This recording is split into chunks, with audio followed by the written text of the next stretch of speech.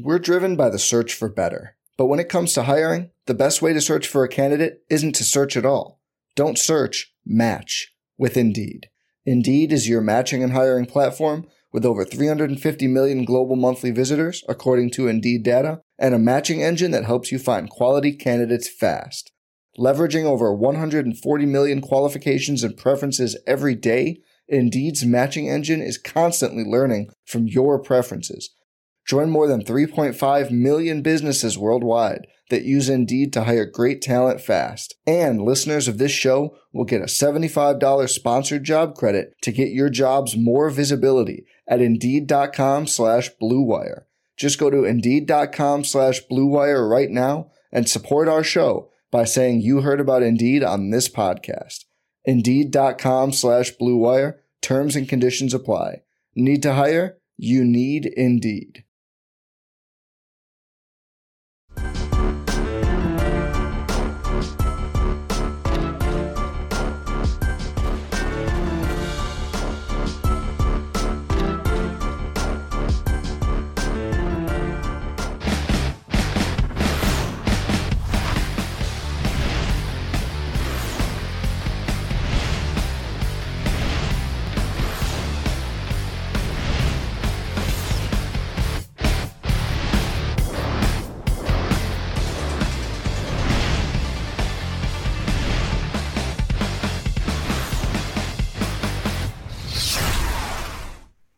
Hey, Grinders. It's your buddy Jordan Cooper, Blenderhead. This is the Advanced Sports Analytics Show. I know I'm not Travis Mangone. I'm filling in for him. Apparently, he lost his voice last night. I'm assuming because he was yelling at 14-year-olds on Fortnite. But I'm here, and I'm honored to join Stuart Gibson on one of what I consider one of my favorite shows on Roto Grinders. Sometimes it's freemium, sometimes it's free. But I think it's one of the best listens, especially if you're into a large field GPP strategy. So, Stuart, how did last week go for you? Not great. I had my worst week of the season last week. Just wasn't responding well to some of the late news. And I don't know, just got my mind stuck on playing Kamara and, came down at quarterback, went, bottom of the barrel at receiver aside from Michael Thomas, and it forced me to kind of miss out on Christian Kirk. And it's like, if you didn't have Christian Kirk in cash, you kind of had no chance. And if you didn't have him in tournaments, you probably also didn't have much of a chance. So I had a decent amount of Kirk in tournaments, but way too much Saints, which, hey, 9 points. I don't think anyone saw that coming. But yeah, I don't know. Looking forward to rebound this week. I got some motivation just watching that Browns Steelers game last night. Like I'm jacked up. I'm ready for week 11, and looking forward to the Sunday slate. Don't worry, we record this over Zoom, so I'm not going to be able to go over there and hit you with a helmet. So don't worry if I don't agree with you. Okay, I feel safe here than behind the camera. So yeah. Last week for me was a weird week for me in cash. Typically, I'm the type of jam in all the running backs, and I usually get them right, and the wide receivers usually fail me. Last week was the complete opposite. I got in cash. I played Thomas, DJ Moore, and Christian Kirk. And then Saquon Barkley decided to run for 1 yard. Can I ask you, as someone that's very deep into the data, and I obviously respect the data, I'm more of a game theory player. I let the data people do the data, then I look at the data, and then I make my decisions. So I'm not necessarily I know how to do some basic modeling. My question from last week's result, I know 13 carries for 1 yard for Saquon Barkley, and also the fact that Daniel Jones is at quarterback versus, like, we have a large sample size with Barkley playing a large enough, at least for the NFL, for playing Barkley with Eli Manning. At what point in your modeling do you start weighing the more recent performances and say maybe the baseline on a player we're projecting a little too strongly? Yeah, it's an interesting question because I'm actually kind of toying with this question. I'm right now working on some projection tools for ASA. We've kind of avoided projection stuff and mostly looked at like metric aggregation. I think that's a really interesting question, is what is the right window for baseline setting. And Yeah, I mean, I don't have kind of there's no answer. It's kind of like it's a feel thing. Yeah, one though aspect I do want, like, as I've started out this projection build, I've been looking at like last 365 days as kind of the baseline, and the more and more I'm thinking about it, I kind of think I want to implement like a last 300 days, and what that, essentially 2-month drop off does is it says, like, in the first half of a regular season, let's consider kind of a player's performance in the back half of the previous season as part of our baseline. And then once we start hitting the present, those 300 with a 300-day cutoff, those last 65 days, essentially eliminate the previous season and say, like, okay, now that we're like at more or less a halfway point, like, let's start relying on, this season. And I think, with, NFL stuff, right? It's like, unlike baseball or basketball where you get games, multiple games a week, like, it's pretty easy to quickly accumulate sample. NFL, like, by the time you reach an adequate sample size to evaluate anything, it's January, and, the playoffs are starting. And, I think it's definitely tough. I think that there's got to be some subjectivity there. And, I think it's kind of for the player to decide what they want to do. But I'm definitely interested kind of in these projection modeling efforts that we're going to start undertaking. Trying to see, like, what window of baseline appears to be kind of the most salient predictor of, future performance. And I don't know, hopefully we can kind of shed some light on that as we push through our projection efforts. Yeah, but I think also it really depends on the position, because, for instance, we, especially with correlations, we talk about, like, wide receivers are very dependent on their teammates. Like, the wide receiver can't perform well without obviously passing play calling and obviously the efficiency of the quarterback. Like, running backs, a lot of times, like, they could get 25 carries for 40 yards. And we've seen with Christian McCaffrey, we've seen with Leonard Fournette, we've seen with a lot of running backs, Derrick Henry, that they can make their entire value on one broken play or on just very opportune goal line situations. We get the pass interference in the end zone for that 1st and goal on the 1.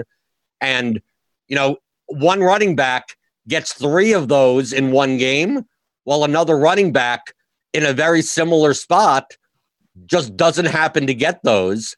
So I think, like with last week with Barkley, if we just projected that out, that the Giants being favored in that spot, Barkley high touchdown equity, that if you ran that out like 1,000 times, like, all Barkley needed to do was, like, break one run and get one goal line carry, and, like, we wouldn't be talking about, like, is Saquon Barkley dust? Like, it's that margin of error sometimes in 1 week could be really, really small between running backs. Yeah, and I don't know. I don't think we're moving forward, after this game thinking Saquon's dust, but it was, just an extreme outlier performance. And I do think, like, your sample size kind of consideration is different position by position. Like, running back, these guys tend to accumulate points through a high amount of lower variance plays. Obviously, goal line, red zone and goal line stuff is kind of high variance, high margins as far as what potential kind of value outcome could occur. But wide receivers and, tight ends even more so are, like, even a smaller sample, even higher variance type plays. And hey, we'll get into DVP later. I think New York Jets are an interesting case of a team that is really stout against the run and really susceptible against receivers. I wonder how much, that factored in. We saw Golden Tate and Darius Slayton both really blow up, but I don't know. You want to try not to overreact too much. And, if we continue, Saquon hasn't been super solid this year. So we might, want to continue to update our priors a little bit. But I'm not moving forward, kind of thinking Saquon's totally dust. And, I feel like some of these opportunities are actually good, or some of these outcomes create good opportunities moving forward to buy in on a guy that, you think had a previously bad outlier outcome. The field gets off him, and then all of a sudden, you have low ownership on a guy who was good. That's what I do all the time. You should see the NFL Discord when I'm I'm slamming 30% of this guy, and this is like the past 2 weeks he was horrible. It's like he's still in a like when I could get Julio Jones at like 3%, like I just have to rely on the fact that he's Julio Jones, and it's not that I think that he's going to do well. It's just that he's going to do better than 3% owned. It's really that relational type of play. So last week, with the correlations going, I know last week talked a lot about the Panthers, and I think we're going to be talking a lot about the Panthers this week. What correlations game by game last week worked out, and what were like some outliers that maybe you didn't see coming?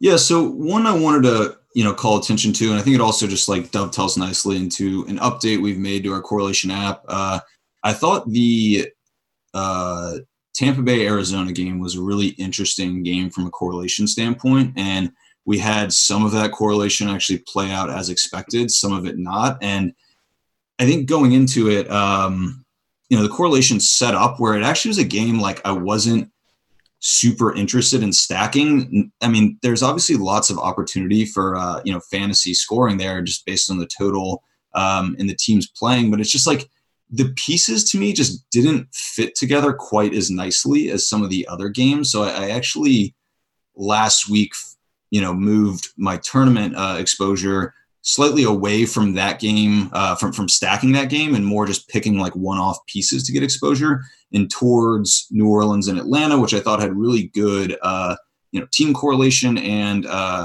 cross-team game correlation, as well as Carolina, Green Bay. I thought actually had a good opportunity for that. But so the one app, the update we made with our correlation app is previously, you could look at like guys and see how they correlate with players on their own team. So like going to that Tampa Bay, side of things, two guys we've talked about, I guess, in the past is how Godwin and Evans like really negatively correlate, and they're not guys like I want to be playing together on a Tampa Bay stack, but I want to pick like one or the other. Last week we saw them actually correlate strongly. They just correlated to the floor, right? Like, and that is what happens, with positive, like, I don't want people to get confused that like negative correlation is bad and positive correlation means good. It just means like with positive correlation, you're likely to get similar outcomes out of players. With negative correlation, you're likely to get dissimilar outcomes of players. And with Evans and Godwin, we actually saw similar outcomes, both, bad. But I think the explanation, because I talk about it a lot of times in the Discord, is that I think in NFL, in all sports, people focus too much on the correlation of plays versus the correlation of full game outcomes, where like the point that you're making is not that Godwin and Evans are not correlated. Obviously, they're teammates in a passing game with Jameis Winston. It's just a matter of like when you're playing a 200,000 person GPP in DFS, it's like you need ceiling outcomes from virtually all your players. And unless like Winston throws for 500 yards, like it's quite likely that Godwin and Evans, especially at their expensive prices, don't reach tournament-winning ceilings at the same time, even though they can correlate together and both put up 18-point games. Just that 18-point games from each of them at their price is not going to win you anything. Yeah, and it's it's a good point. Like correlation, a lot of times comes from game flow, less from play by play. Like I think people assume like, oh, quarterbacks and receivers are obviously correlated, and like yes, they succeed on mutually beneficial plays. But there are cases of receivers who, the game script that favors that receiver actually doesn't favor his quarterback. And even though they, the receiver will, succeed on a correlated play with the quarterback in general, the game scripts that they can succeed in, like, don't really correlate. And Christian Kirk was a guy, like, I really circled as a just, a piece like I really, I think we knew coming to the week, like he was underpriced. I really wanted to kind of see how he was correlating with other players. And, I think, people were inclined to really like stack this game up. And so anyway, sorry, the feature we've added is now we can view players' correlations with opponents and positional units of opponents. And when you're looking to stack a game, I think the first place you naturally go is quarterback receiver stack on one side and then running it back with another receiver. And I just found myself like not being that interested in going with a Tampa Bay receiver stack running back Kirk, because historically Kirk has shown I say historically, in 2019, so fairly small sample size. And let's remove, because I don't want, what actually happened to, further kind of muddy the waters. But we saw even coming into the game, Christian Kirk had negative correlation with, opposing receivers in a pretty significant way. And, kind of this like modestly positive correlation with opposing quarterbacks. But I was really kind of looking at like this, we know with Tampa Bay, if we're going to run a Tampa Bay stack, it's probably going to be through Jameis and a receiver. And the fact that Kirk had kind of this significant negative correlation with opposing receivers, to me, suggested that maybe he was a little more viable, not as part of a Tampa Bay stack, but, as a kind of one-off piece from that game to get exposure to that good game, and maybe seeking out like correlated game stacks that had a little bit stronger correlation, either, through the receiver quarterback combination, or even, ideally with the opposing receiver from the other team. And, it was interesting. It wasn't like one I was really privy to, but, coming into the game, like really the nut stack of that game, right, would have been Christian kind of running like a little mini secondary stack of Kirk with Ronald Jones. And, I do think it's interesting how Kirk like has these just pretty decisive correlations with, he just doesn't correlate well with opposing receivers, has correlated in the past really well with opposing running backs, and also actually had pretty good correlation with Arizona defense. So yes, we've also added, you can check correlation with DST as part of the application. So I don't know. I wasn't really privy before the game to this running back and DST correlation Kirk had. I mean, if, I'd spent more time with the application, probably could have, teased that out. But, I do think it was interesting how, we saw like Kirk, I think, kind of excels in maybe not like the super big blow up game, which would, give, good opportunity to like his quarterback, guys running back on the other side. It seems like he kind of does a little better in maybe like a more contained game where maybe Arizona's defense is so we got, I don't know, it's not super strong correlation with defense, but, not negatively correlated. But it was interesting kind of how that game played out. The Kirk correlation on the other side played out kind of as the data might suggest, but the correlation between the Tampa Bay receivers didn't play out as expected. And, you'd usually think like if you get one of those guys, you're setting yourself up pretty well. But yeah, both guys hit a floor kind of simultaneously, which, made that stack, tough to, take down the tournament or finish, real high up. Yeah, I'm one of the people that I pat myself on the back that had the Kirk and Jones secondary stack. But I came to that conclusion from a completely different reason, other than the fact that the combination is cheap. Yeah. I mean, and, that's another thing is like, it's crazy how many people, will go with like this Evans Godwin stack. That's like, and with Jameis, I mean, it's an insanely expensive stack, two strongly negatively correlated receivers. Like there's just very few routes to, that double stack, like taking down a tournament. So. Well, price matters. I mean, I'm the king of the vomit stack. I do it in baseball. I do it in football also. Basketball, it's kind of hard to do. Guys that aren't going to play more than 8 minutes really can't get anywhere in basketball because there's no big events. Yeah. But yeah, in NFL, like you can. I mean, you could maybe explain it slightly that I don't mind taking what could be considered slightly negatively correlated players. Like if Godwin and Evans, for instance, were both 5K and not close to 8K, like I wouldn't necessarily mind because an 18-point game from a 5K player, like that's a winnable a winnable score. But once like I looked at last, I mean, I know I didn't do well with the Falcons Saints stacks last week, but I focused more on stacking the Falcons than the than the Saints, only because Michael Thomas being the most expensive receiver, and pretty much like I'm not expecting Ginn or Cook or like Kamara's expensive. If I make a Brees Kamara Thomas stack, like that's expensive. They have to score a lot of points.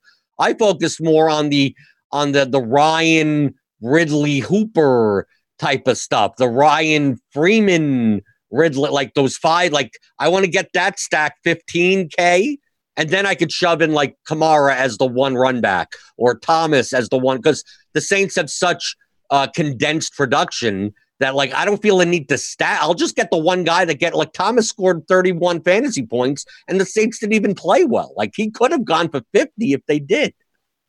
Yeah, no, the kind of less purely correlated stacks are far more palatable when you have, those cheap stacks, because you just don't need such an excessive ceiling to reach like that tournament winning level. And yeah, I'm just prefacing that because I may be mentioning I on this show. I know I'm on the Blitz show tomorrow, and I'm going to start mentioning these 1% owned quarterbacks that people are going to laugh at me, and then don't realize that that's typically how I win. Yeah. And then the next like little app update we wanted to share. We showed the DVP app a little whiles ago, and at the time it was just looking at how teams or defenses rather kind of production allowance to opposing opposing positions as kind of just like a raw total. And like I knew coming in kind of that was a slightly noisy way of looking at it, just because different teams play different skill levels of opponent on a given week, and certain teams shouldn't be penalized for playing a difficult opponent, and teams should be rewarded for successfully mitigating the production of a really strong opponent. So we've added this little opponent adjusted feature in here, which is the app is going to default to now. If you want to turn it off and just look at like raw, fantasy, like I'm looking at fantasy points allowed per rush attempt. If you just want to look raw, you can uncheck the box, and that's what you'll get. In kind of these initial modeling efforts we're doing, I found the opponent adjusted to be a good bit more salient than like raw metrics. So, I'm kind of, if you are going to be using DVP metrics and as part of your strategy, I do think adjusting for opponent is worthwhile. And what you're just looking at now is just how many fantasy points per rush attempt in this example each defense is allowing above or below the long form average of their opponents they played in a given game. So we know like Carolina is quite bad against the run. When just looking at a raw perspective, they rank as giving up the most fantasy points per rush attempt, but they're not that far ahead of Green Bay as the worst per touch or per rush attempt kind of defense. But when we were scaling for opponent, they really appear to be like even worse than kind of the raw numbers would suggest. I mean, they're over 100% worse kind of opponent adjusted fantasy point per rush attempt than kind of the next competitor, Cincinnati. And like on the flip side, Tampa Bay, we know even in the raw is extremely efficient, or I guess skilled in reducing opponent running backs scoring through the ground game. And I mean, they really just even show that more so when we're adjusting for opponent. Like one of the guys they faced twice this year and done a pretty good job of limiting, Christian McCaffrey. So when we are adjusting for opponents, we can really begin to see even better like how good and bad some of these defenses are at limiting per touch kind of efficiency stuff. We also have like market share stuff. I think the market share, target air yards market share by position is pretty interesting. If we are, looking at a team that we want to attack through the air, maybe understanding where they scheme their targets towards and away from. So you can pull in like multiple positions and just see like which teams are effectively reducing their opponent's receivers' market shares, or which teams are kind of yielding a boost in market share towards tight ends or running backs, et cetera. But yeah, so the opponent adjustment is kind of the new feature that we have with the DVP tool. And as we go game by game, I'll try to provide some notes on the games where there's like a defense that's yielding a particularly high amount of volume or efficiency to a specific position. As we think about which games we want to be attacking. In week 11 main slate. So let's take a look at it. Let's go game by game. Yeah, sounds good. Give the people what they want. Yeah. So I'm just going to go down by time based on the RotoGrinders starting lineups page, which starts with Dallas at Detroit in a dome. I'll just preface this a little. I may have more than 0.8% projected ownership of Jeff Driscoll in this game. Is that a good thing or a bad thing? He's 4,600. He's probably correlated with a lot of people on his team. Yeah, I mean he's super cheap. It's a good high total game, and I'm surprised. I haven't my notes updated kind of over unders and spreads since last night, but I'm surprised that they're giving kind of Detroit only plus 3.5 is what I'm seeing now. So I think Detroit's implied total isn't that bad. I don't really have many notes on kind of what the Dallas defense is. I think above average in kind of most categories, but not really yielding exceptional volume or efficiency to any position. One note I think we've kind of touched on the past with Detroit is the negative correlation between Marvin Jones and Golladay. There are a few instances where both those guys, really explode for sealing games. We actually saw, that reverse a little bit 2 weeks ago against, I forget who it was they're playing, but where both those guys, had big games. But so I don't know. I don't think you can't double stack Detroit, but it does seem like a game, and just given Driscoll's kind of, I just don't think he's as conducive of a quarterback for a big, double stack kind of showing for Detroit. I think my approach would be to pick one of those guys. And if you like both, kind of doing, mixes of single stacking each. What's Ty Johnson, I think, is potentially not going to play. And, JD McKissic is pretty effective pass catching running back. So I do think there, could be opportunities to go, QB running back, maybe QB running back receiver on the Detroit side. And it turns out the Lions are now a 7-point underdog now. Oh, okay, because Ty Johnson. Because Stafford is out, right. So the line has moved. So they have a 19.75 current implied team total. Okay. But for their price, you mentioned the stack that I'm exactly looking at. Doesn't mean I'm going to play, but I'm looking at it. It's only Friday of Driscoll, McKissic, and then one of Golladay and Jones, and I can keep that stack size under. And then the run back, especially since if I'm using the running back slot, I don't feel compelled to have to use Zeke. I could use Cooper or Gallup as the run back there. But what do you look at as far as the correlation side on the Cowboys? The problem I always find with them is that I never feel that compelled to stack with Zeke in the running back slot for that expensive of a price. Yeah, I'm not that familiar with kind of how Dallas's receivers are correlating versus their opponents. I could pull it up here fairly quickly, but I mostly am playing cash, and I'm kind of think my mind tends to think about it that way. I mean, Zeke is a guy that we haven't really been talking about much this year, but I do think he's in a pretty good spot. And, I don't know, I think Zeke could even be a part of a, GPP game stack. I mean, Detroit has been very bad against, opposing running backs on the ground, but I think they're also really exposed to running backs through the air.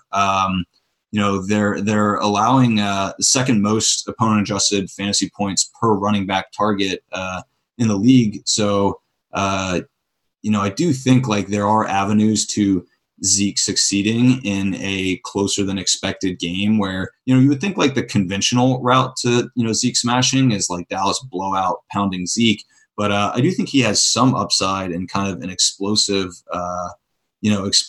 type, or sort of high scoring, closer than expected game. If Dallas does feel compelled to kind of go to the air more than we might project, I do think there is some run for Zeke, in that regard. Let's see, let me move some windows out of the way. I mean, I don't know. It's looking like Dallas receivers are, at least like Cooper and Gallup are kind of negatively correlating with opponent receivers, which would suggest maybe, it would take kind of a reversal of data to get, the Dallas receivers and Detroit receivers to blow up. But again, like with these correlations, like they are trends, not laws. So, you can see negatively correlated kind of plays hit in the same game.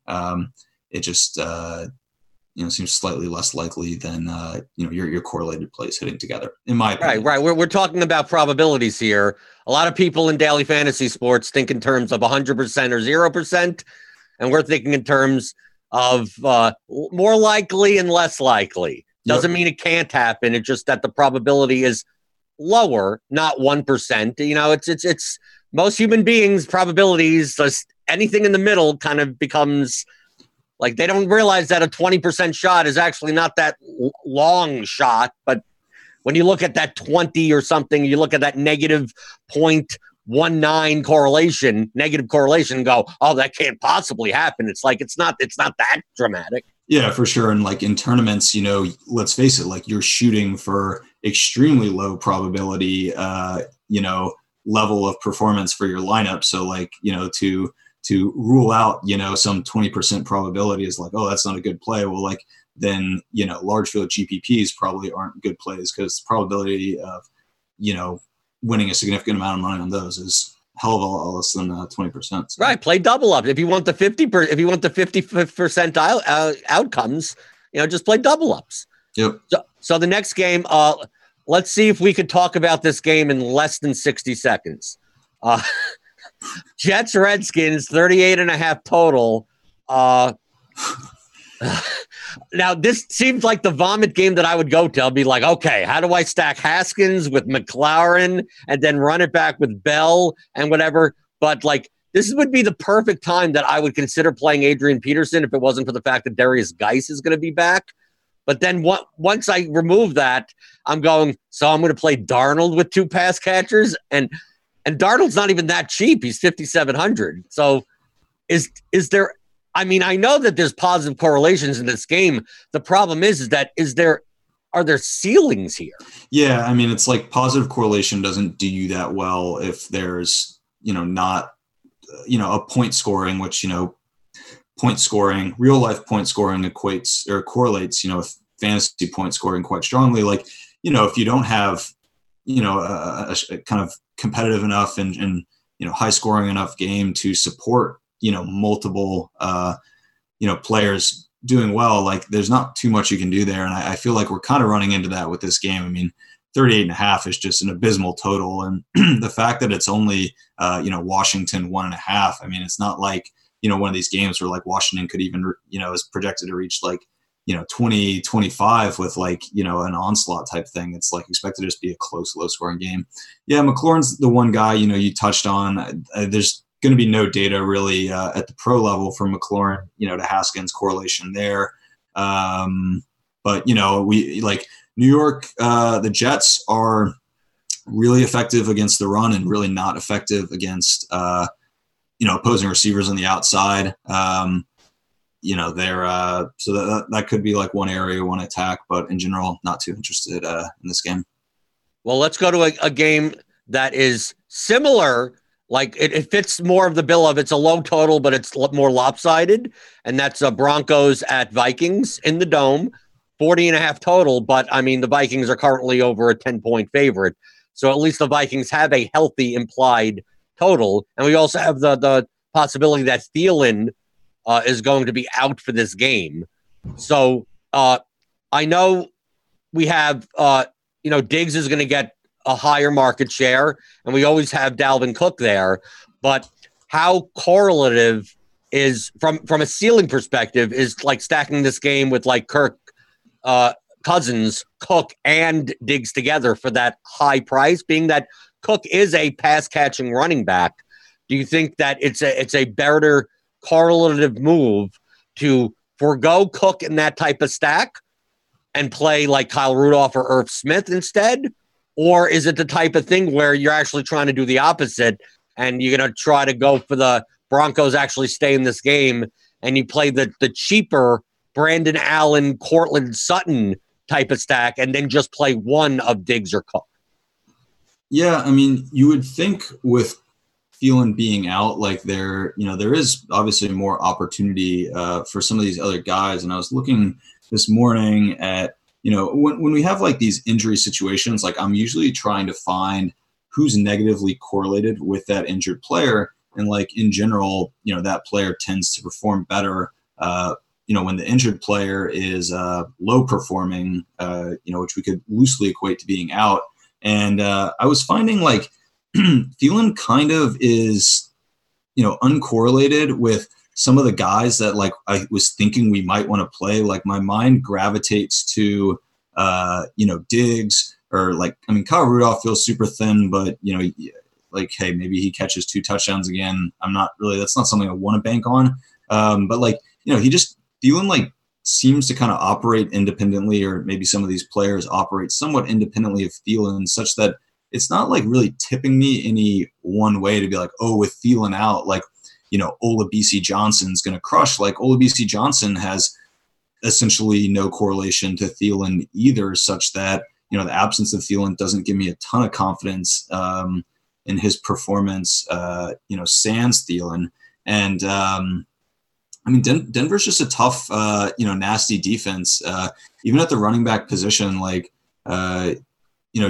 Cook is a guy we might think to go to. And, but I don't know, Denver's like really tough against running back, especially in pass catching opportunities. Like they're allowing the 3rd fewest fantasy points per running back target in the league. And I think a lot of Cook's upside, especially at that price, would have to come through the passing game. And, given Denver being tough against running backs in the pass, a super high spread that would suggest that maybe Cook won't even get that much usage through the pass game if the game kind of carries out as expected. And like, also we've seen Minnesota, spell Cook a decent amount with Alex Madison, who's been actually quite effective. I do have some concern that if Minnesota goes up, puts up a lot of points, which is what you would need kind of for a big Cook or a big Diggs game, they might be inclined to like do a little more spelling of Cook with Madison. We know Diggs is upside, so I think he's worth taking, a few kind of one-off tournament dart throws, but as a correlated stack, just given kind of the matchup in total and just the price that, 2 of our kind of primary skill players that we would want to stack are at, it's not a game that's doing a ton for me, from kind of a team or game stack standpoint.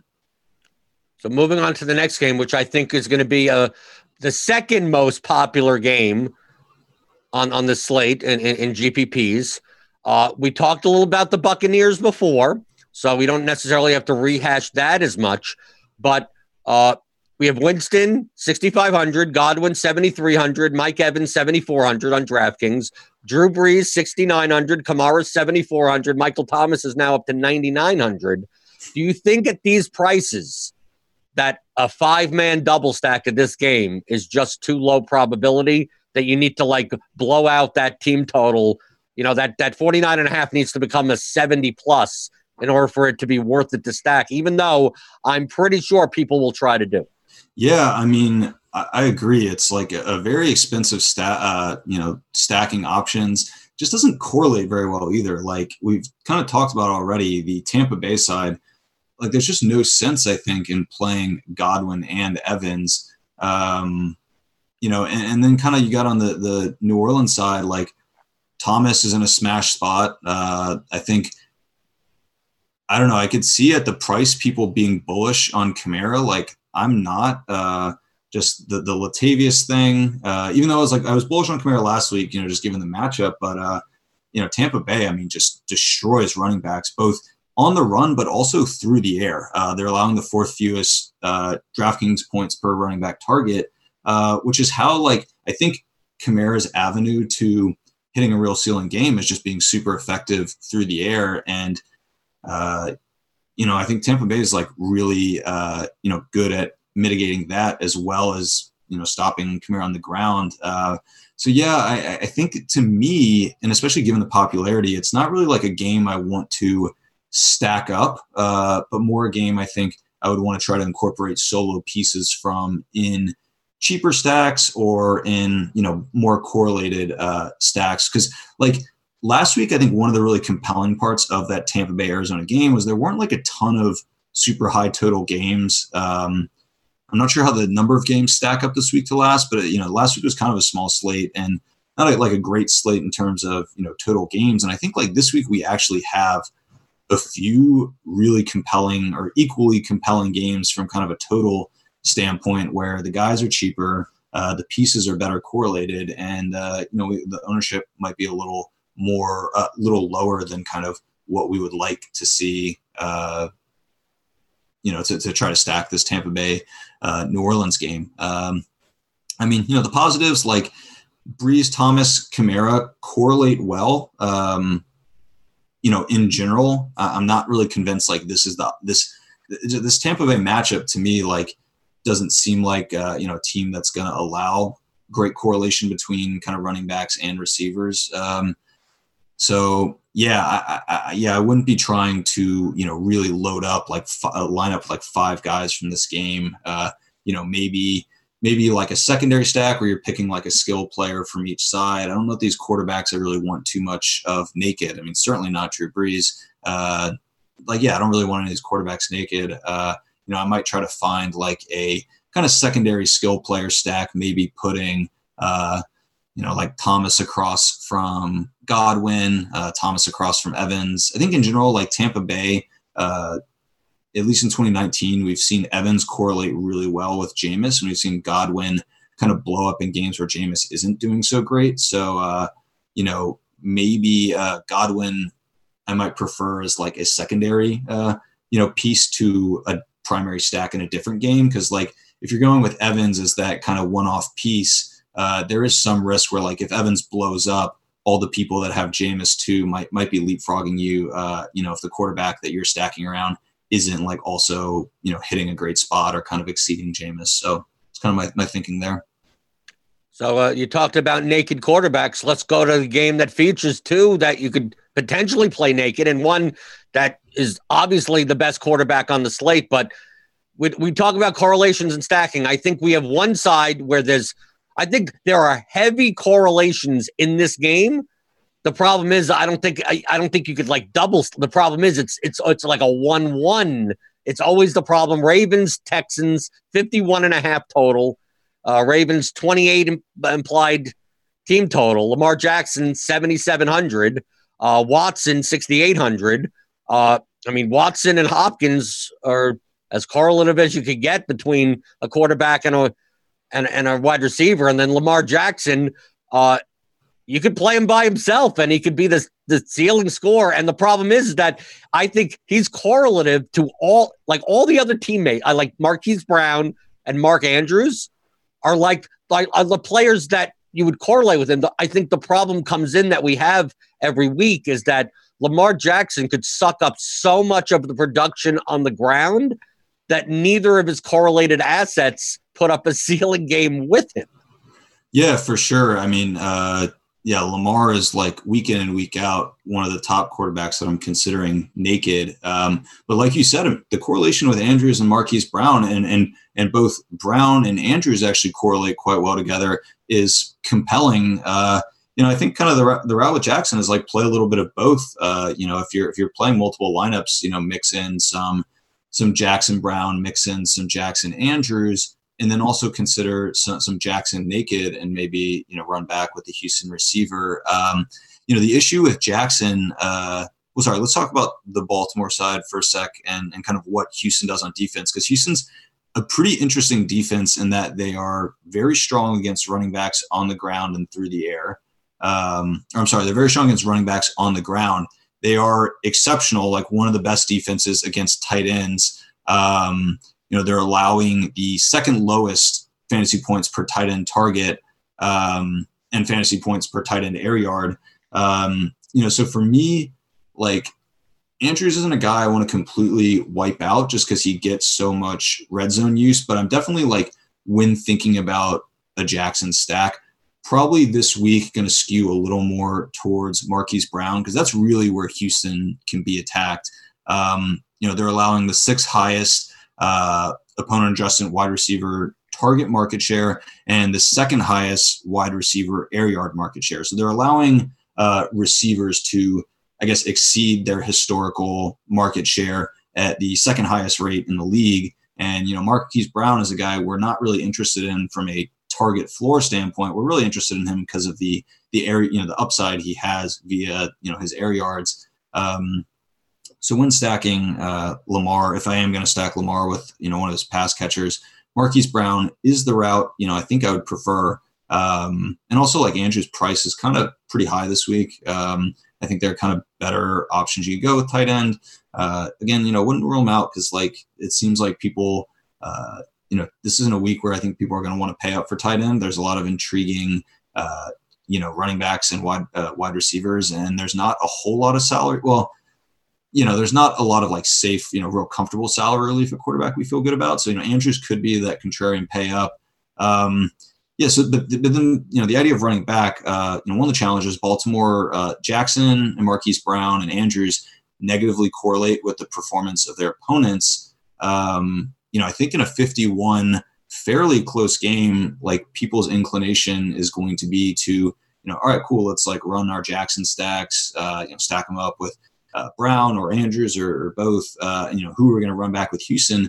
I think an interesting, the Houston guys aren't cheap on the other side, Fuller and Hopkins. I do think there's kind of some viability to a, Baltimore onslaught kind of build where you're just going, Jackson, one of his primary pass catchers, saving on the Houston side and kind of reallocating some of that money elsewhere for, some correlated plays at some of the other positions. You buying that at all? Or are you thinking if you're going to go Baltimore, you want to run it back with the Houston guy?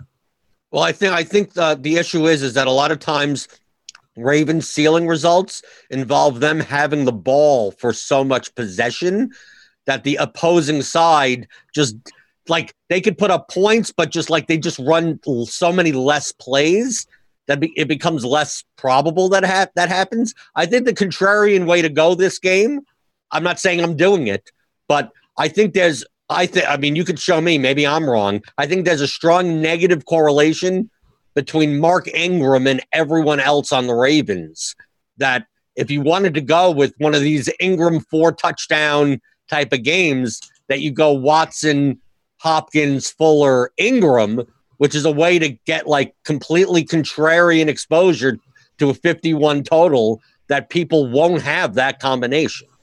Yeah, it's it's a good point when we've seen it in the past where, Lamar and company have kind of pushed the ball downfield and then Ingram's just kind of backed his way into a multi-touchdown game.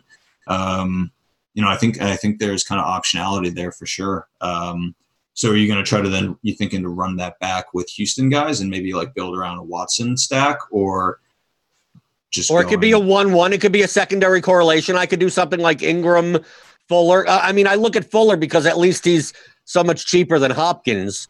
But if anyone's going to put up a 40-point score, obviously Fuller could do it, but he needs to do it on like 3 or 4 big plays. Yeah. I'm not saying that I'm going to do this. I'm just saying this is how I approach looking at games going. Like most people will look at this and go, oh, I'm going to do Jackson, Brown, Andrews, Hopkins. Sure. Something like that. And I go, like, I look at the total price and I go, Andrews at 6,100 there just doesn't, like, I don't mind playing him instead of Brown, but like combined. And then I just start looking at contrarian ways. So like, I'm just looking at how do the pieces fall in? And I don't find it very compelling to do like a Lamar Jackson Brown stack and then like running it back with Darren Fells. Like, yeah, I'm not a big fan unless the tight end is like a high level. If it's a Kelsey, Ertz, Waller, a tight end that could like get there on his own. Typically I include tight ends that are like as part of a stack. So like the quarterback has the highest score on the slate, and the tight end also has like one of the touchdowns in like a 560 type of game. Yep. So just pulling up in 2019, Ingram, how he's correlating with, like I just selected Jackson and Brown, kind of the 2 shiny pieces here. Ingram Jackson a negative 0.004 correlation. So essentially, like those two guys operate completely independent of each other. So yeah, it's an interesting kind of wrinkle where you could feel like you're getting some leverage on the field. So I think worth an idea there. So let's go to another game that maybe we could get over with. No, maybe not. Okay, no, sorry. This is a vomit game, so we got to spend some time. I think most people would skip over this game a little. Bills, Dolphins. Dolphins at home. Bills are, it looks like almost a 7-point favorite, 6.5-point favorite, 40.5 total. We get into a similar situation, I guess, maybe with Lamar Jackson as we do with Josh Allen, I guess a little, because he is a rushing quarterback, so he kind of steals production from other teammates. Mm-hmm. And then we have the Dolphins, who this will be my third week in a row stacking them. So I'm telling you right now, I will have a lot of this game. You can't tell me at these prices that Fitzpatrick and two receivers or Gesicki at tight, like any of the two pass catchers are, for their prices, is not like absurdly correlated. Yeah. I don't know. I don't have too much on the Miami side offensively, like just not saying like I don't have much in that, I'm not playing them. I just haven't like really too many notes on them. But yeah, I mean, with Miami, like, look, Preston Williams' injury opens up a lot of opportunity for, some of these guys. Devontae Parker's been pretty consistent all year. And, I do like it has yet to pay off this year, but I think like guys like Albert Wilson and Jakeem Grant are, always worth like a little kind of sprinkle. They are just have so much big play upside. And, Wilson in particular, like Miami has, I know this is a new coaching scheme this year, so haven't really been paying attention to how much they've been utilizing him in gadget plays, but like he does seem like a guy that Miami sometimes in the past has tried to get the ball to in kind of some creative ways. And yeah, I mean, at those price tags, like, look, you just need one big play to, kind of for them to make value and even kind of give you an opportunity to really take down, a big tournament. And yeah, those price tags give you the opportunity to get up to a guy like Michael Thomas, if that's where you want to go, or, some of these other high priced running backs. So yeah, I'm definitely intrigued by it. I do have some notes on the Buffalo side and have a like grab your trash can, because a real vomit stack on the Buffalo side. But Miami. Come on, I'm waiting. No, I see you lighting up and you're talking about vomit. I'm ready to take notes myself. Let's go. Come on. I'm gonna close with the vomit, but I will say Miami is allowing the highest opponent adjusted ADOT in the league, and we know Josh Allen's a guy that likes to push. I know who you're gonna talk about. I know it. All right, I'm going to get there.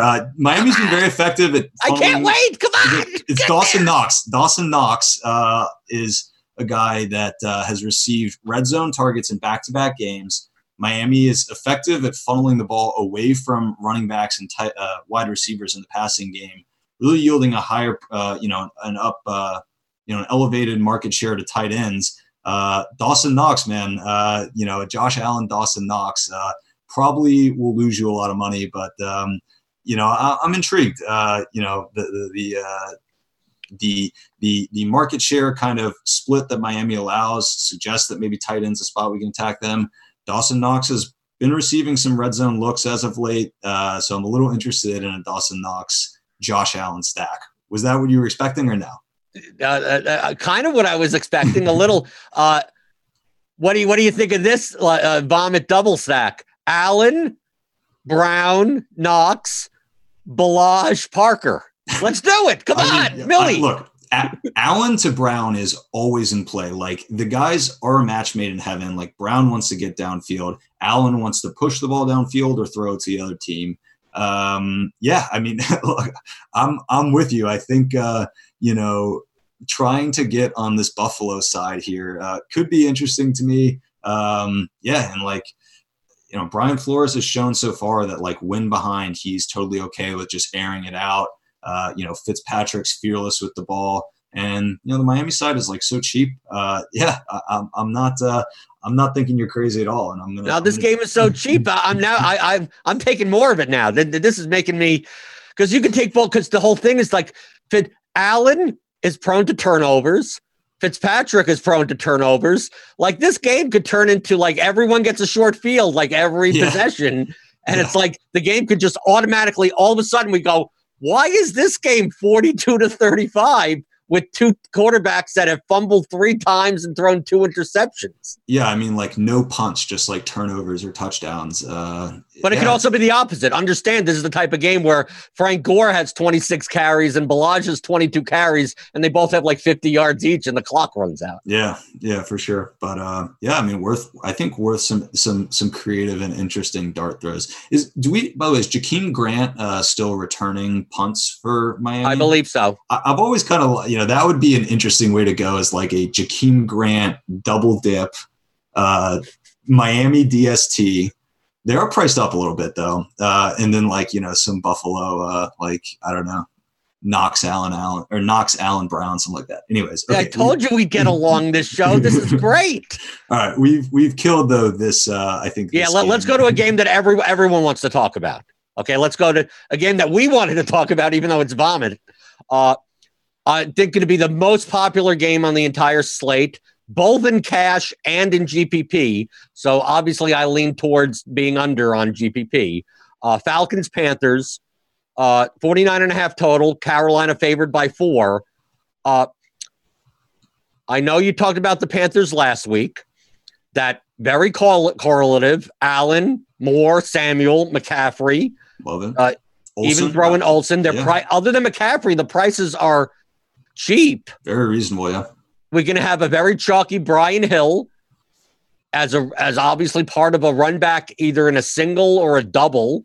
Like, I think we're going to see a lot of like Allen and 2 of McCaffrey, Moore, Samuel, or maybe Olsen, and then like a Hill, Julio Jones, a Hill, Calvin Ridley, like that type of double stack. Do you think for the prices that it's going to be still too owned for large field GPPs, that it makes it plus EV? I mean, I think it's going to be too owned to like play the obvious, like Allen, Moore, Samuel, Hill. Look, I mean, I don't want to be full fading, a well correlated, strong Carolina team against, probably, maybe the most porous defense, in football. We said that about that. This is what happened to the Saints. They got 6 sacks on the Saints. It could happen. Yeah, I mean, look, they're good at putting pressure on the quarterback. I think. I'm sorry. Yeah, I don't know. That game was ridiculous. But it could have that. But that's what GPPs are. I look at. Yeah. See, I get it. I'm more like I think the stack has the highest raw expectation. Mm-hmm. I would agree. I don't think we have to break down why they're correlated. I mean, they're correlated and they're cheaper than they probably should be. Yeah. But I think that I'm more likely to not fade the game, but just like I'll take like a Kyle Allen, DJ Moore single stack, and then have like Brian, like just do that and not take Samuel. Or take these guys as one-offs. A secondary, Brian Hill, Curtis Samuel secondary stack without the quarterbacks. Like, I'm not against the game. I think this is the best game on the slate, price-wise and expectation-wise. It's just that I think if you're playing like a 200,000 person GPP, I just think if you're going to play Allen, Moore, Samuel, McCaffrey, Hill, something like how much leverage you're going to have to get so much leverage from your other 2 spot. Like, who are you playing?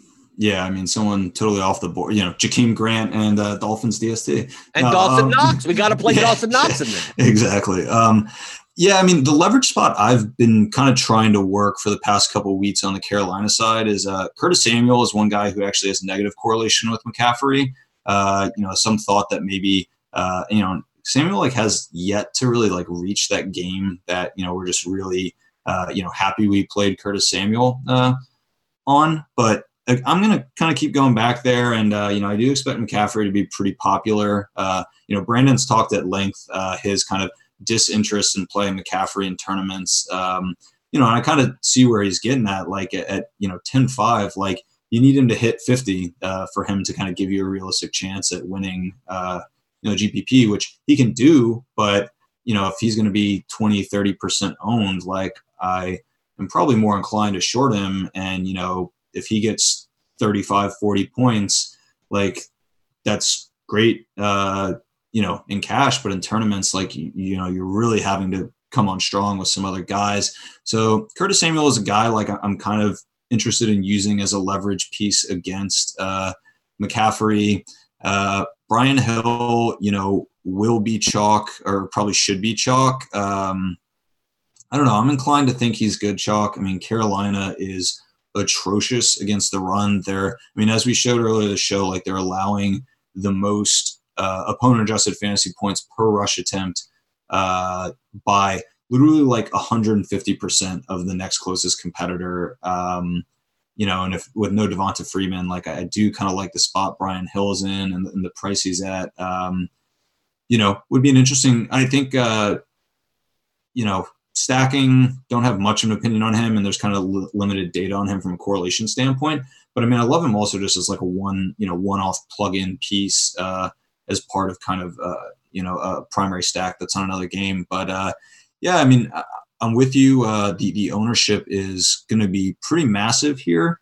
And I think I might try to gravitate more towards Houston, Baltimore, or Cincinnati, Oakland as kind of alternative games that I kind of want to stack around, just because the ownership is going to be so high. But I do a good amount of cash, mostly like cash play on Sundays. So I will be getting a ton of this game in cash. I think,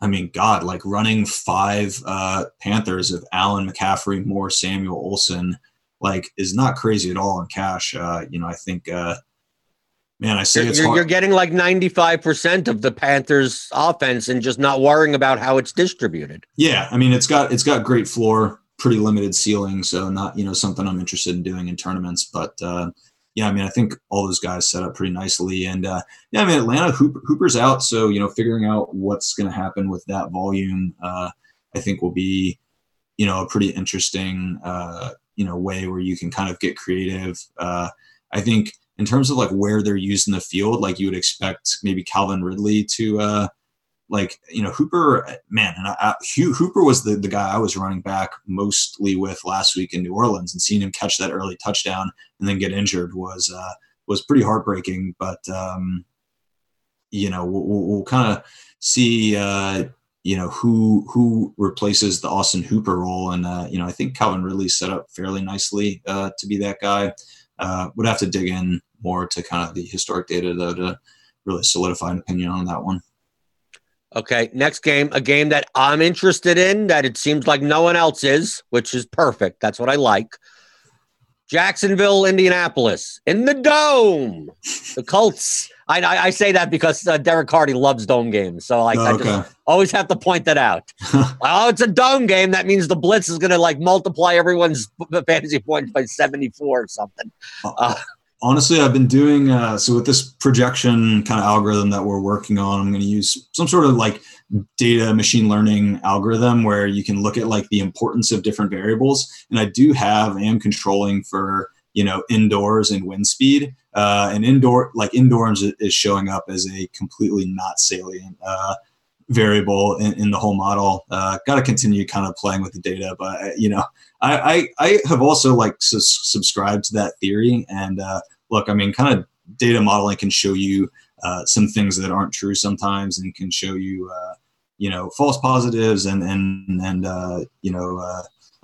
true negatives and all this stuff. But I thought that was kind of interesting. I literally actually have no notes on this game. I know historically Indy's a team that is funnels passes towards the middle of the field, and the tight end is a position that sets up nicely against Indiana. The problem is, like, I'm just not that interested in whoever it is, O'Shaughnessy. I forget what the other guy's name is.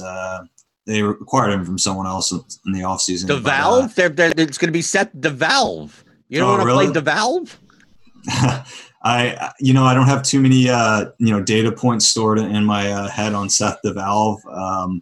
Yeah, I don't know. Not a game I'm terribly interested in. Fournette's a guy, we typically like just given kind of the workload he projects to get, but he's really priced up this week. I think it kind of makes him tough to play. And what Foles is coming back this week, right? Yep. Historically, he's been pretty like low efficiency per drop back as a quarterback, and Indy's a team that's going to try to lower the pace as much as they can. So I'm not too enthralled with this game. Talk you away from it, but I don't really have too many notes on this game. All I look at is the price and the ownership, and I go, Leonard Fournette could have 90% workload at 7,900, and he's under 10% owned projected. And then I take a look at like D.D. Westbrook is going to be back. He's 4,500. When he was playing, he was getting 8, 9, 10 targets. I'm looking at a Marlon Mack who busted as semi-chalky last week at projected 3% ownership at 6,400. I'm just saying, yeah, you're right. It's not an appealing game. I mean, the Dolphins-Bills game is not an appealing game either, but the prices dictate, like, I could get the outlier here.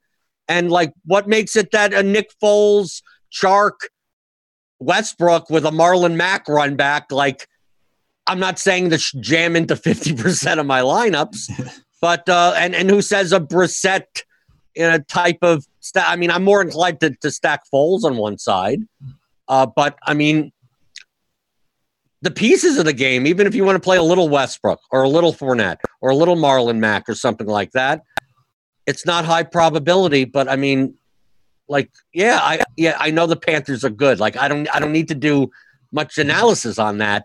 So here it's more of a game theory play, not that, like, if you looked at your model and the raw stats and the DVP and everything, it would show that the most likely outcome in this game is low for ceiling.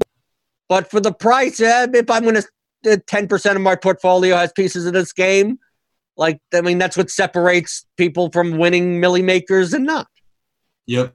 I mean, last week I did some digging on the Colts, and they do have actually a pretty correlated passing attack, and just some guys who, I just like the way kind of they're and what they played like Oakland last week, I believe. Like, I liked how that set up with T.Y. Hilton being out. We had Ebron and Zach Pascal, strongly negative correlates of T.Y. Hilton.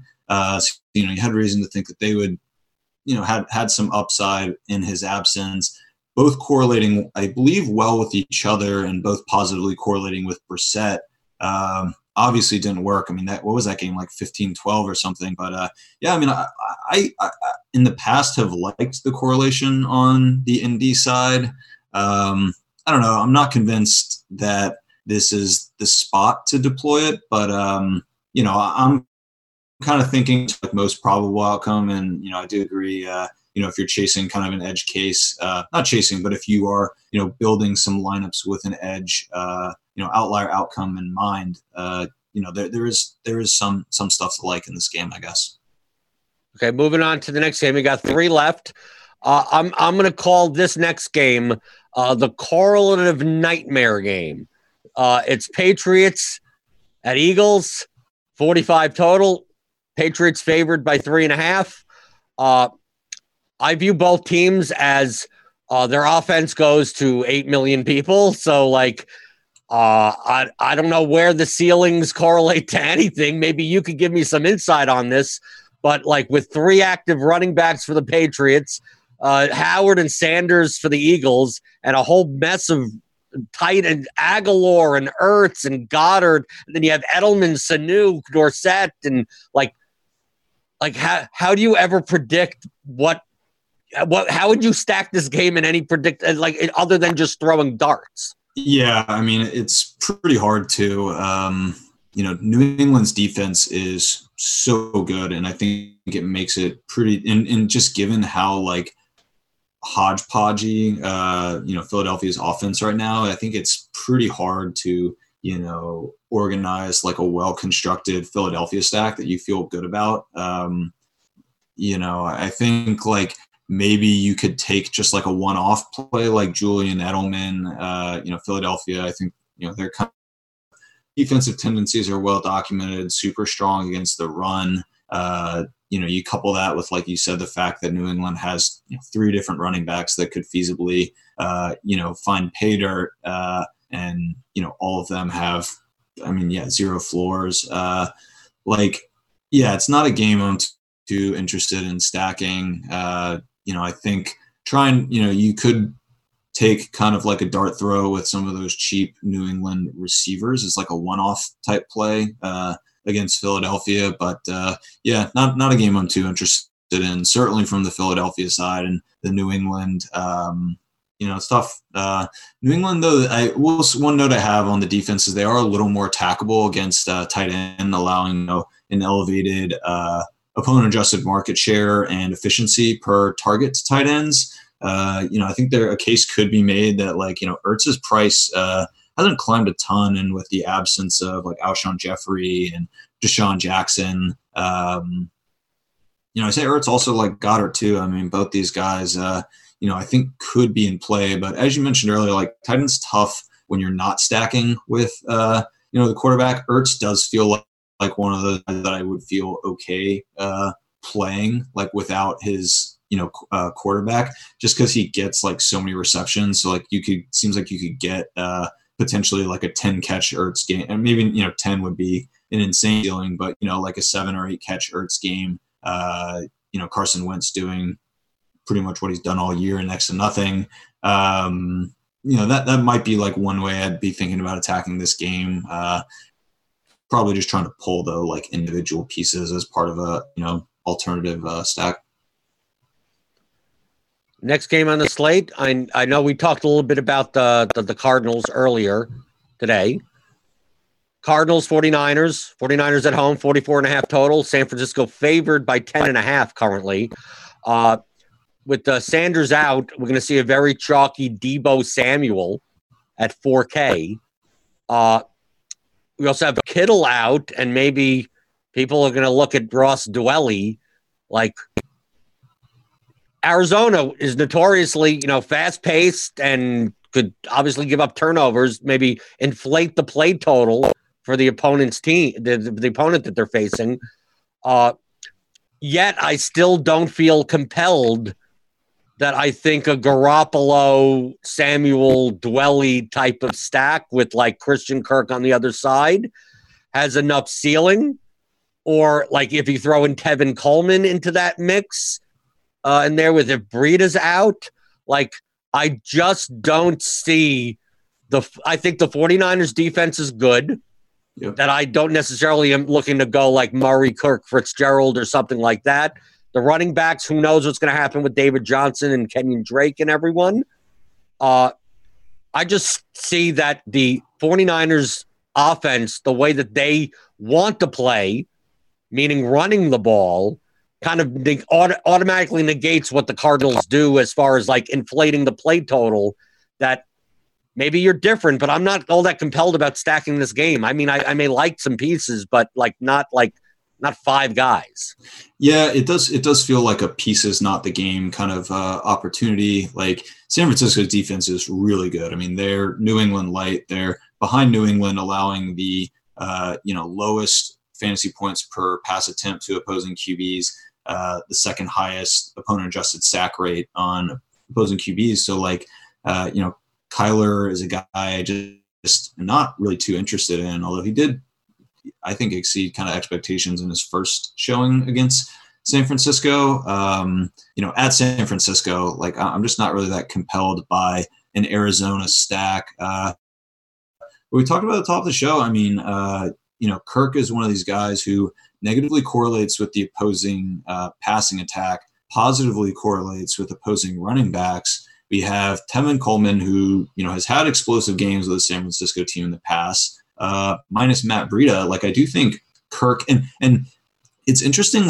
We saw it kind of with Will Fuller, earlier in the season. We'll see kind of this slate breaking performance receiver. His price will go up, get a slightly worse matchup, and then nobody wants anything to do with him. I think you see it also in DFS golf too, a decent amount.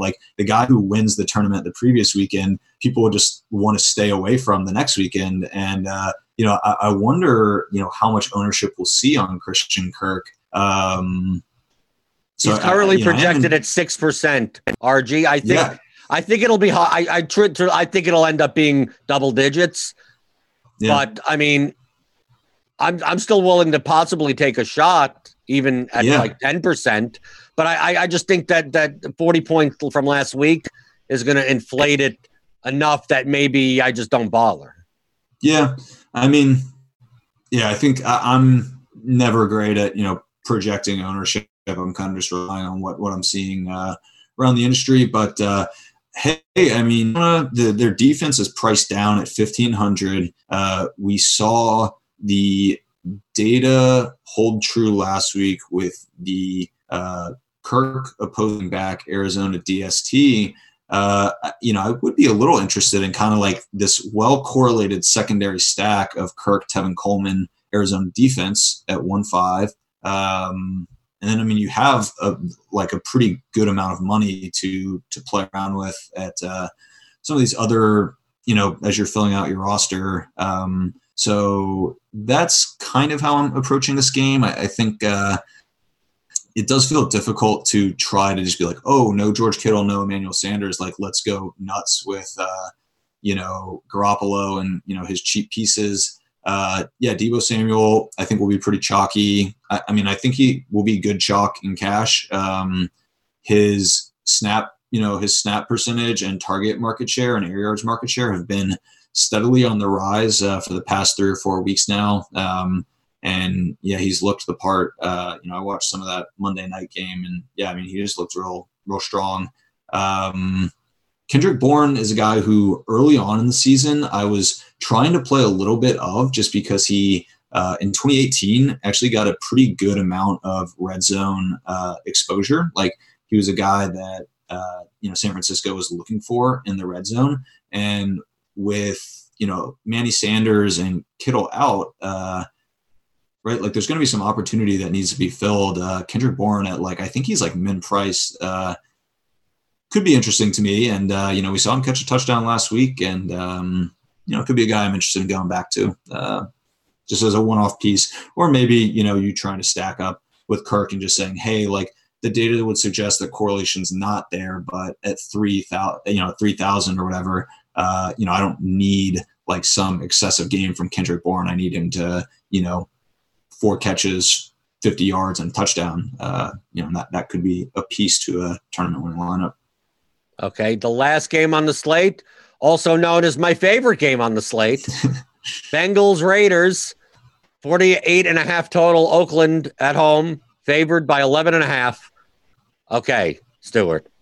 Ryan Finley, Tyler Boyd, Auden Tate run it back with Jacobs and Darren Waller.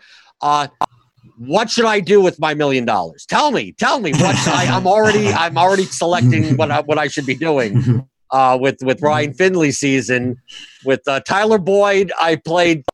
He gets the most amount of targets that does nothing. I'm just going to press the regression button against this Raiders secondary, and hope for the best. In comparison to it's not like this game is unowned. Jacobs is going to be chalky. Waller is always, because the tight end position kind of sucks. Carr is going to be owned.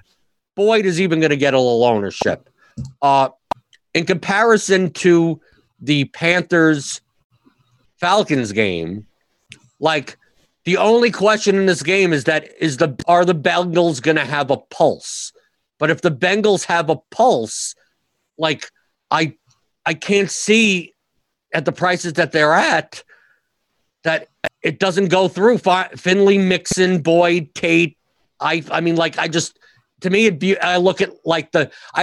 the Bills-Dolphins game. I could see turning into a game that you look on Red Zone and go, I can't believe it's over that early.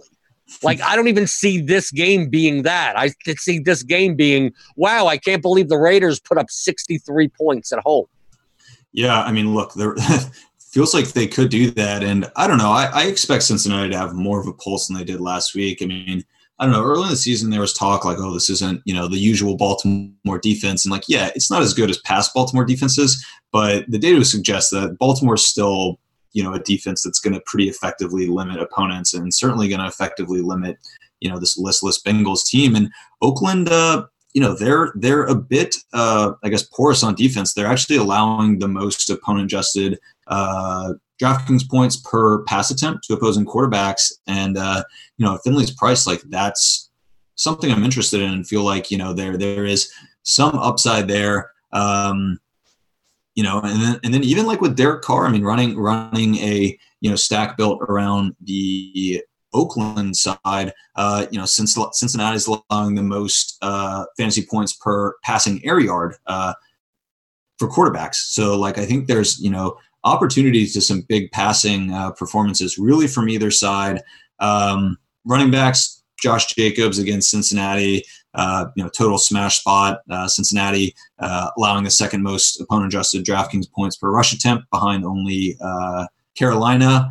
And I don't know, Jacobs isn't a guy you are counting on to get some run as a pass catcher, but Cincinnati is allowing an elevated market share, fourth highest kind of opponent-adjusted running back market share. So, you do feel like if you could get, 2 catches out of Jacobs, you'd be pretty happy with that given the, workload we're expecting from him in the run game.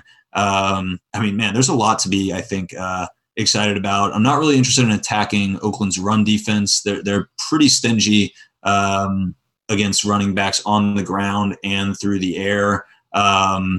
Oakland, they're allowing the highest opponent-adjusted wide receiver air yards, so getting some of those,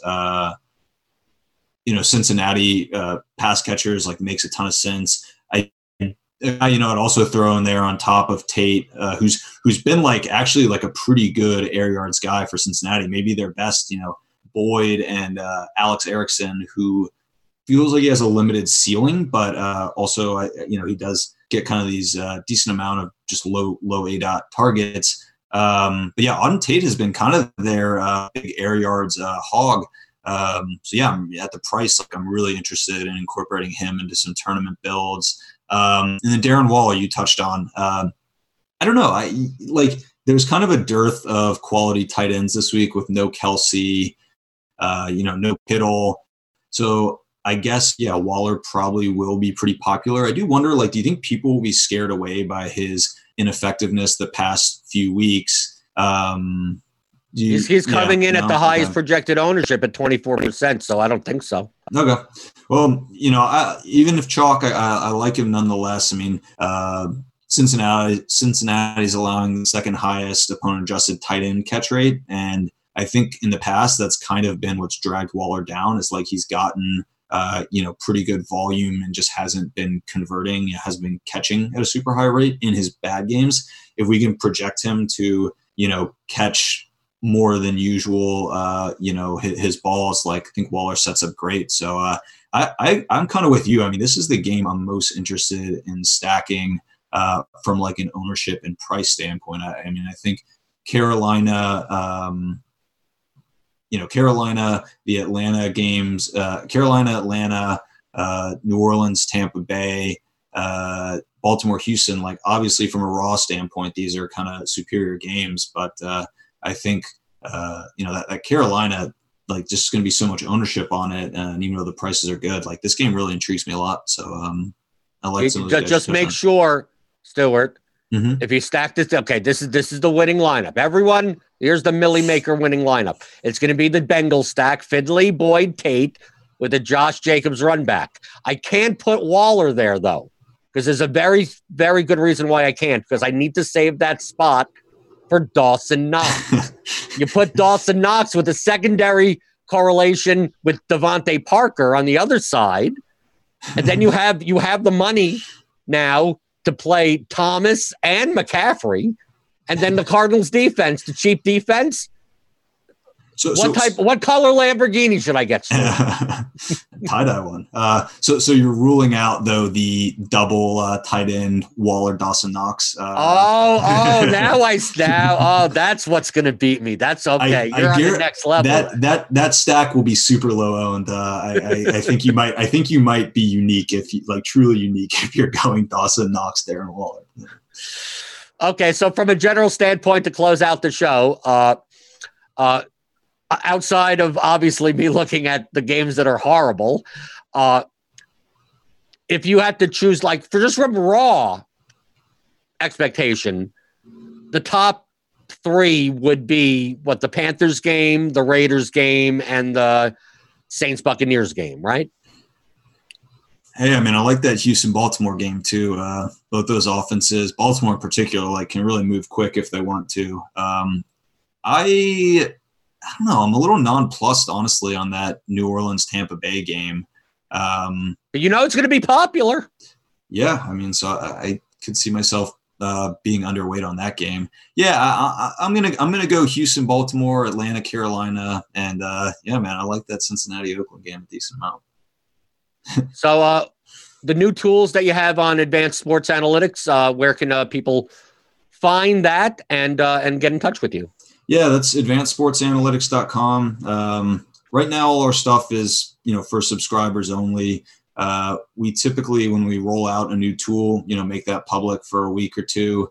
I'm hoping by the time we have a show next week to have a pretty cool, projection tool where people can, use our own projections, but I think also incorporate maybe some stands that they want to make into those projections. I'm hoping to have that ready for next week, which will be free, for the first weekend, maybe like over Thanksgiving or something like that. Haven't really thought it out, but yeah, check us out at advancedsportsanalytics.com. All the tools you're seeing in this show and previous shows, can be used there. And if you guys have questions on how to use them or et cetera, like email, Twitter, those are good places to reach us. Yep, and I'm on Twitter as always. Probably next week, Travis will be back as long as he gets his voice back. But you can always find me in the Roto Grinders Discord. I'm in all the sports channels. Feel free to @Blender HD and mention me if you have any questions, any vomit stacks or anything GPP strategy. So for week 11 and Stuart Gibson and Advanced Sports Analytics, I'm Jordan Cooper on rotogrinders.com.